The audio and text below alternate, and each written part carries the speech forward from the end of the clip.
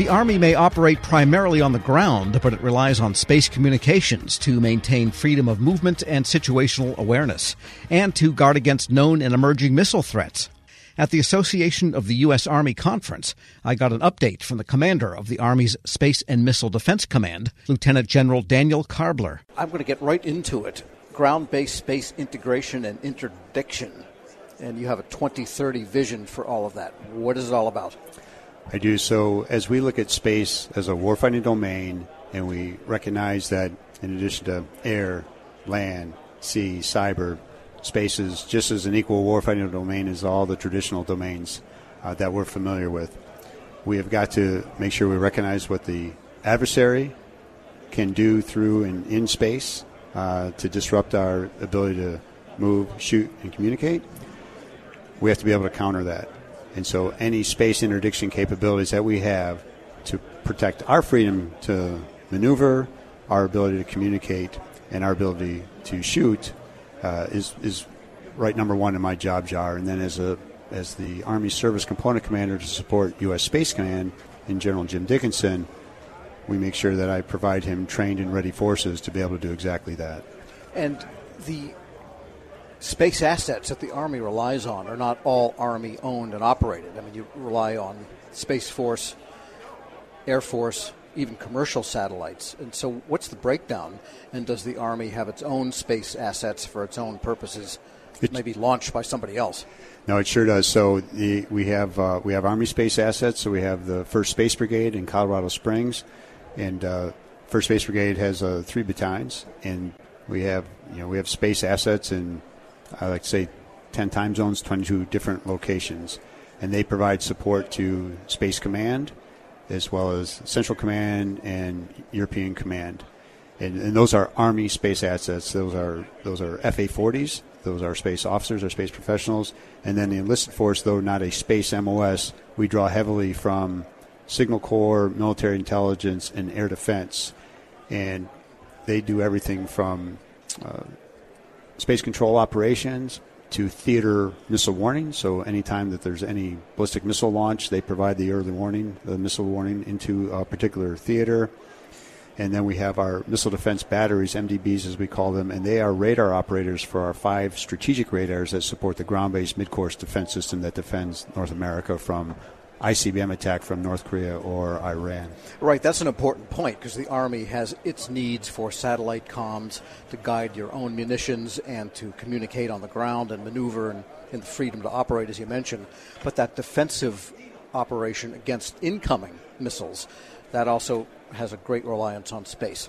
It sure does, whether it's the architecture in space to provide us with that early warning, and then provide that information to our sensors that are networked globally. The Missile Defense Agency provides us with that capability that our operators operate on.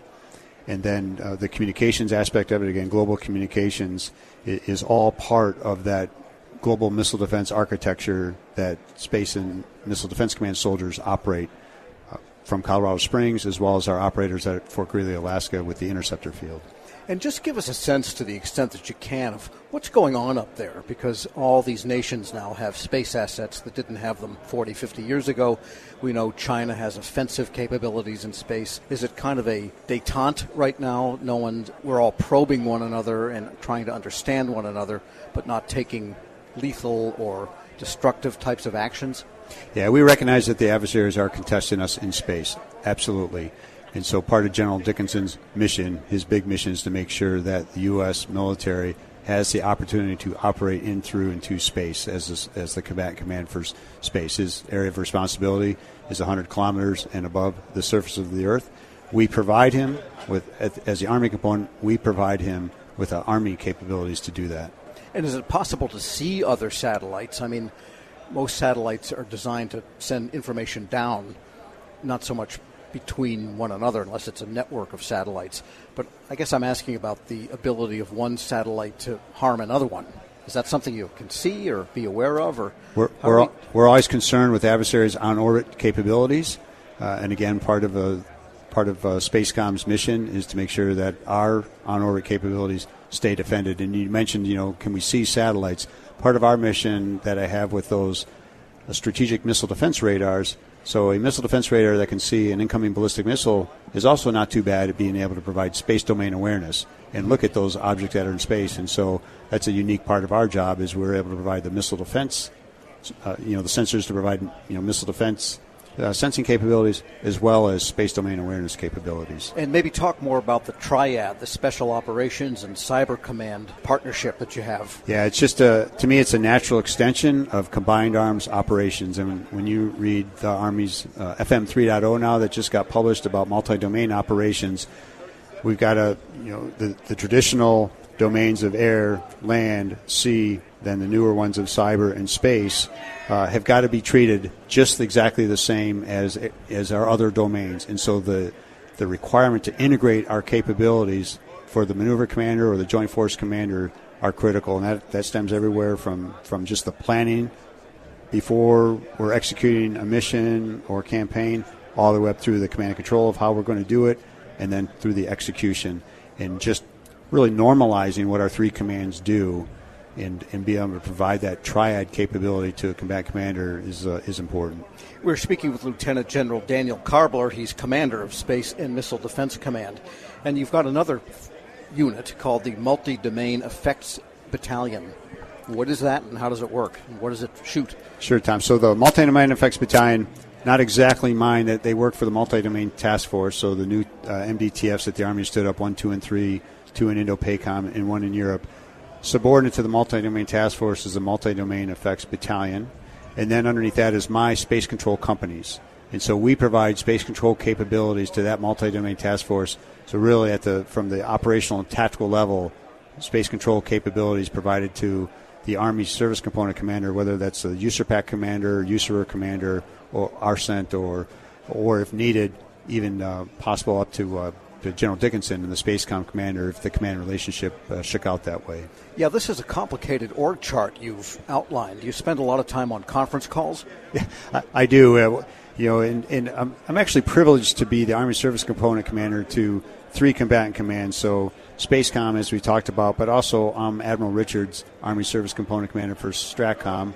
And then I support NORTHCOM with the 100th GMD, the Ground-Based Midcourse Defense Brigade, that does all of our homeland missile defense.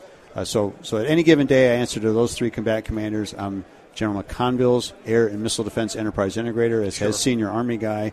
So those 4 COCOMs, or the 3 COCOMs and General McConville, at any given day, I'm answering a phone or VTC or an email to any one of them. And with respect to the missiles that the Army uses as offensive weapons of our own, is that part of your command, or is that somewhere else? It's part of what we approach when we talk about integrated air and missile defense. So many times people think of integrated air and missile defense as just the defensive part, the Patriots and the THAADs that are out there.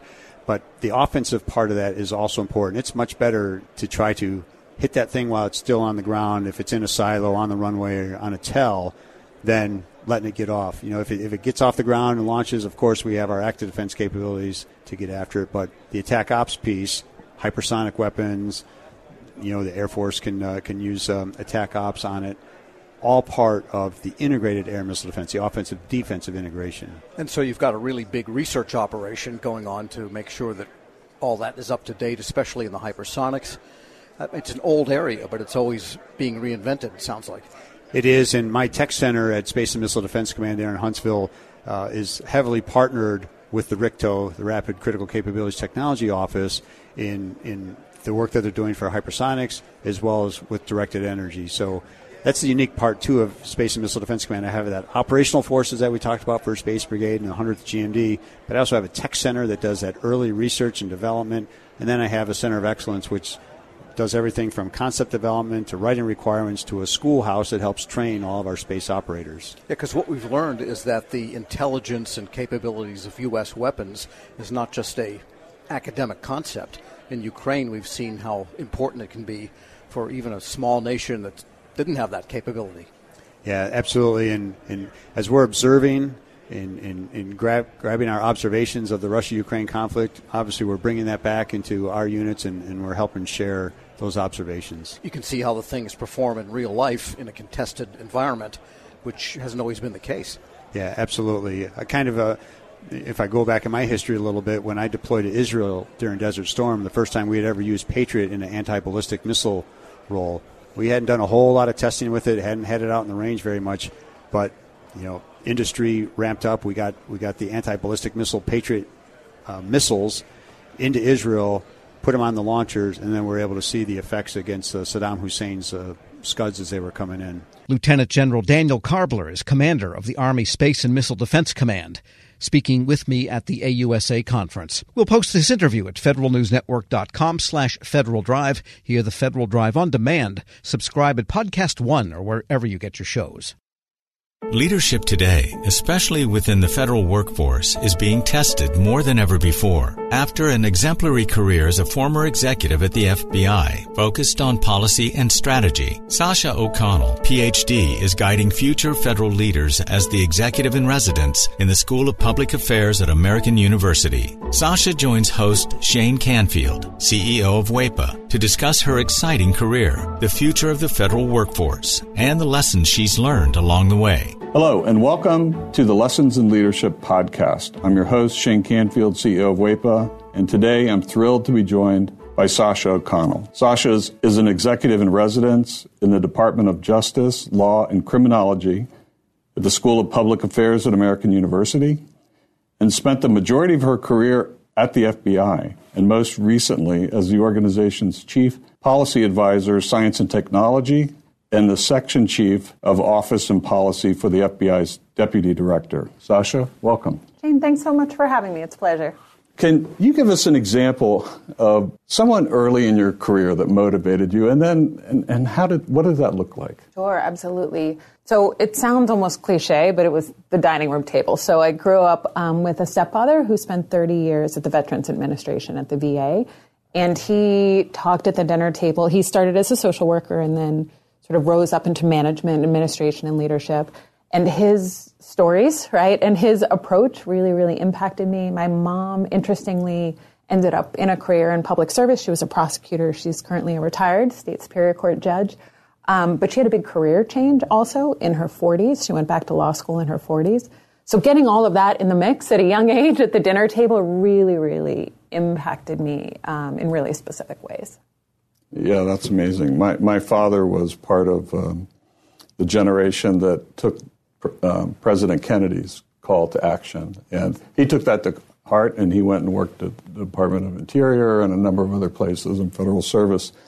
So it's catching when you're around it. You've held a number of leadership roles at the FBI, which is historically a male-dominated organization. What skills or traits helped you most as you navigated that?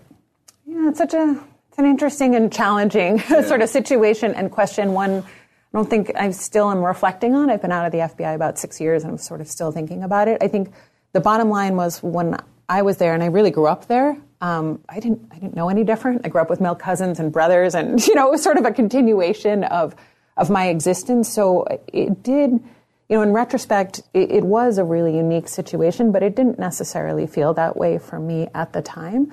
I think staying mission-focused, staying not about me, staying flexible in terms of problem solving all helped me.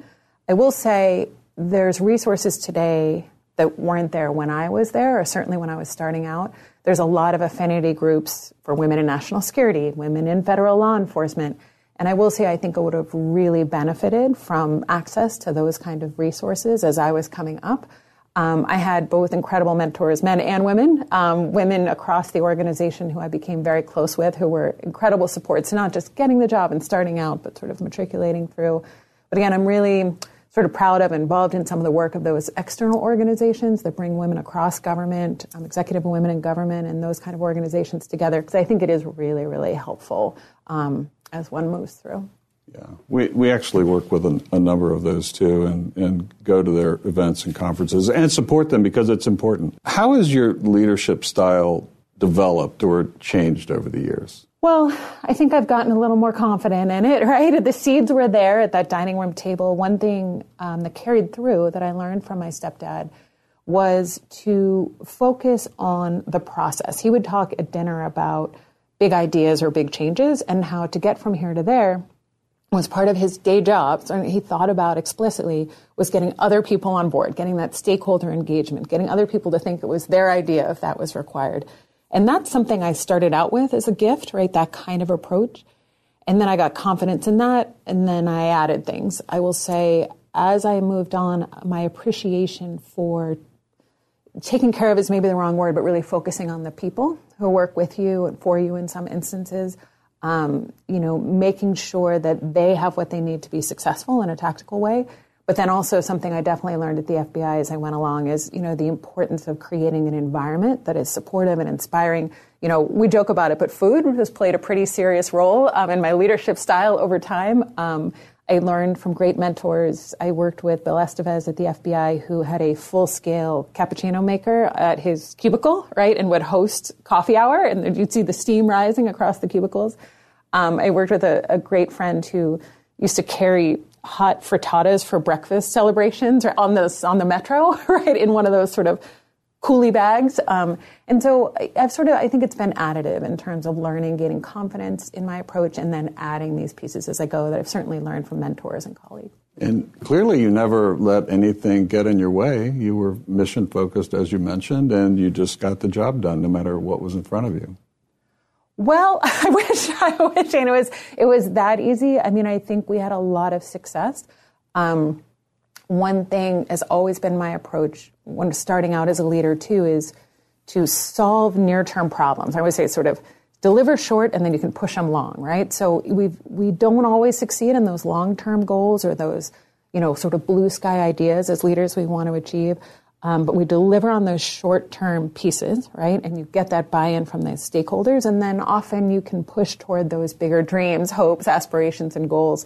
I would like to say I was 100% on both fronts. I'm not sure your characterization is 100% accurate there, but I'll take it in this sense. Looking back, what's one piece of advice you might have given your younger self when you first started? Yeah, it's interesting today, too, working with students, I get that chance, right, to give my younger self advice every day. And one thing we talk a lot about, and I wish I had thought more explicitly about, is really, it's about calibration, right? And so I always think Emeril Lagasse would say, like, a stove has dials for a reason, right? It's not like all hot or all cold. And I think it's the same here. In some ways, in my career, I had to learn to tone it down, right? And to, certainly at the FBI, sometimes you need to take that back seat at a meeting and wait to be invited to the table. And that's really the appropriate way to build rapport, relationships, and trust. Other times, I needed to learn to tune it up, right? To up the volume a little bit. I had a wonderful boss, Dave Schlendorf, who we were in a meeting together with big bosses at the FBI once, and I was working for Dave. And we left the meeting and we were walking back to the office, and I made a point. I don't even remember what the point was now. And he stopped in the hall and said, "Why didn't you say that in the meeting? You're not helping me, right? Telling me this now I have to go back and fix this." And I realized, sometimes you have to tone it down, sometimes you have to tone it up, and that modulation, that sort of volume control about when to lean in and out, if you will, that's, even just thinking about that explicitly for folks starting out, I think is really helpful because it's not one size fits all. Right. I totally agree and understand that. It isn't one size fits all. And a lot of leadership is described in bumper stickers, sayings, and I don't think that's realistic. I think it's situationally dependent, and you have to be self-aware and aware of your circumstances to adjust. That's well said. You're training the next generation, or helping to train them, federal leaders through AU's School of Public Affairs. How do you encourage young people to answer the call of federal service? I'm so lucky at AU. We draw in, right, students who are primed for this and who are passionate when they walk in our doors. Even with that population, there are headwinds, right? USA jobs, right? Just even getting educated, these pieces. So helping with that is a whole set of work. I'm also really passionate about, as you point out, reaching out to a diversity of folks who haven't even thought about these careers as careers. I had a conversation with a young woman the other day, and she was talking about law school. I'm fully supportive of law school, and I said, have you ever thought about a career in federal service? And she said, isn't that for old people? I said, okay. So, there's an education to do, right? Clearly she's never seen the softball leagues, down on the mall or kickball or any of the fun we all have in town, where we certainly did when we were younger. But I really try, again, podcasts like this and other venues to put myself out there and really talk about what it's like, the opportunities I had at the FBI to be in the middle of the mission space, and to explain that the federal government needs all kinds of skills, right? And diversity of thought, right? And diversity of people. So there's that sort of working with the group that's primed for us, and we need to help them get over those barriers, get in, and then stay engaged and passionate. And then there's reaching those new audiences. And there's a lot of work both places, but it's a lot of fun to work with young folks who are passionate about it. So I'm really lucky in my current job. And career civil service is a great path if somebody wants to take it. Our board is 100% SES level career civil servants. They are all dedicated. They have a real passion for what they're doing. They could go work anywhere, but they choose federal service. And there's no place, I always tell young folks who ask me about it, there's no place you're going to get the level of responsibility quickly as you do in federal service, right? And yes, sometimes things move slow. It's supposed to move slow, right? We talk about the reasons for that too. But there's really no other industry, maybe some startups you might get this experience, but really where you can be in the middle of mission space, whether you're passionate about the environment or national security or healthcare, public health, and you're going to get in there quickly, and you're going to get in the mix and get exposure, experience, and opportunity for impact that's really unlike any other career. Perfect. Well, thank you, Sasha, and thanks to everyone for listening. I'm Shane Canfield, and this has been the Lessons in Leadership podcast. Talk to you next time. Reconnect with a carpool or vanpool. Even if you're commuting just a few days a week, Commuter Connections can match you with others that live and work near or at the same place as you. Prefer taking the bus or train? There's never been a better time to reconnect with transit. Plus, you have the added comfort of knowing Guaranteed Ride Home is there for any unexpected emergency for free. For more options, visit commuterconnections.org or call 1-800-745-RIDE. Some restrictions apply.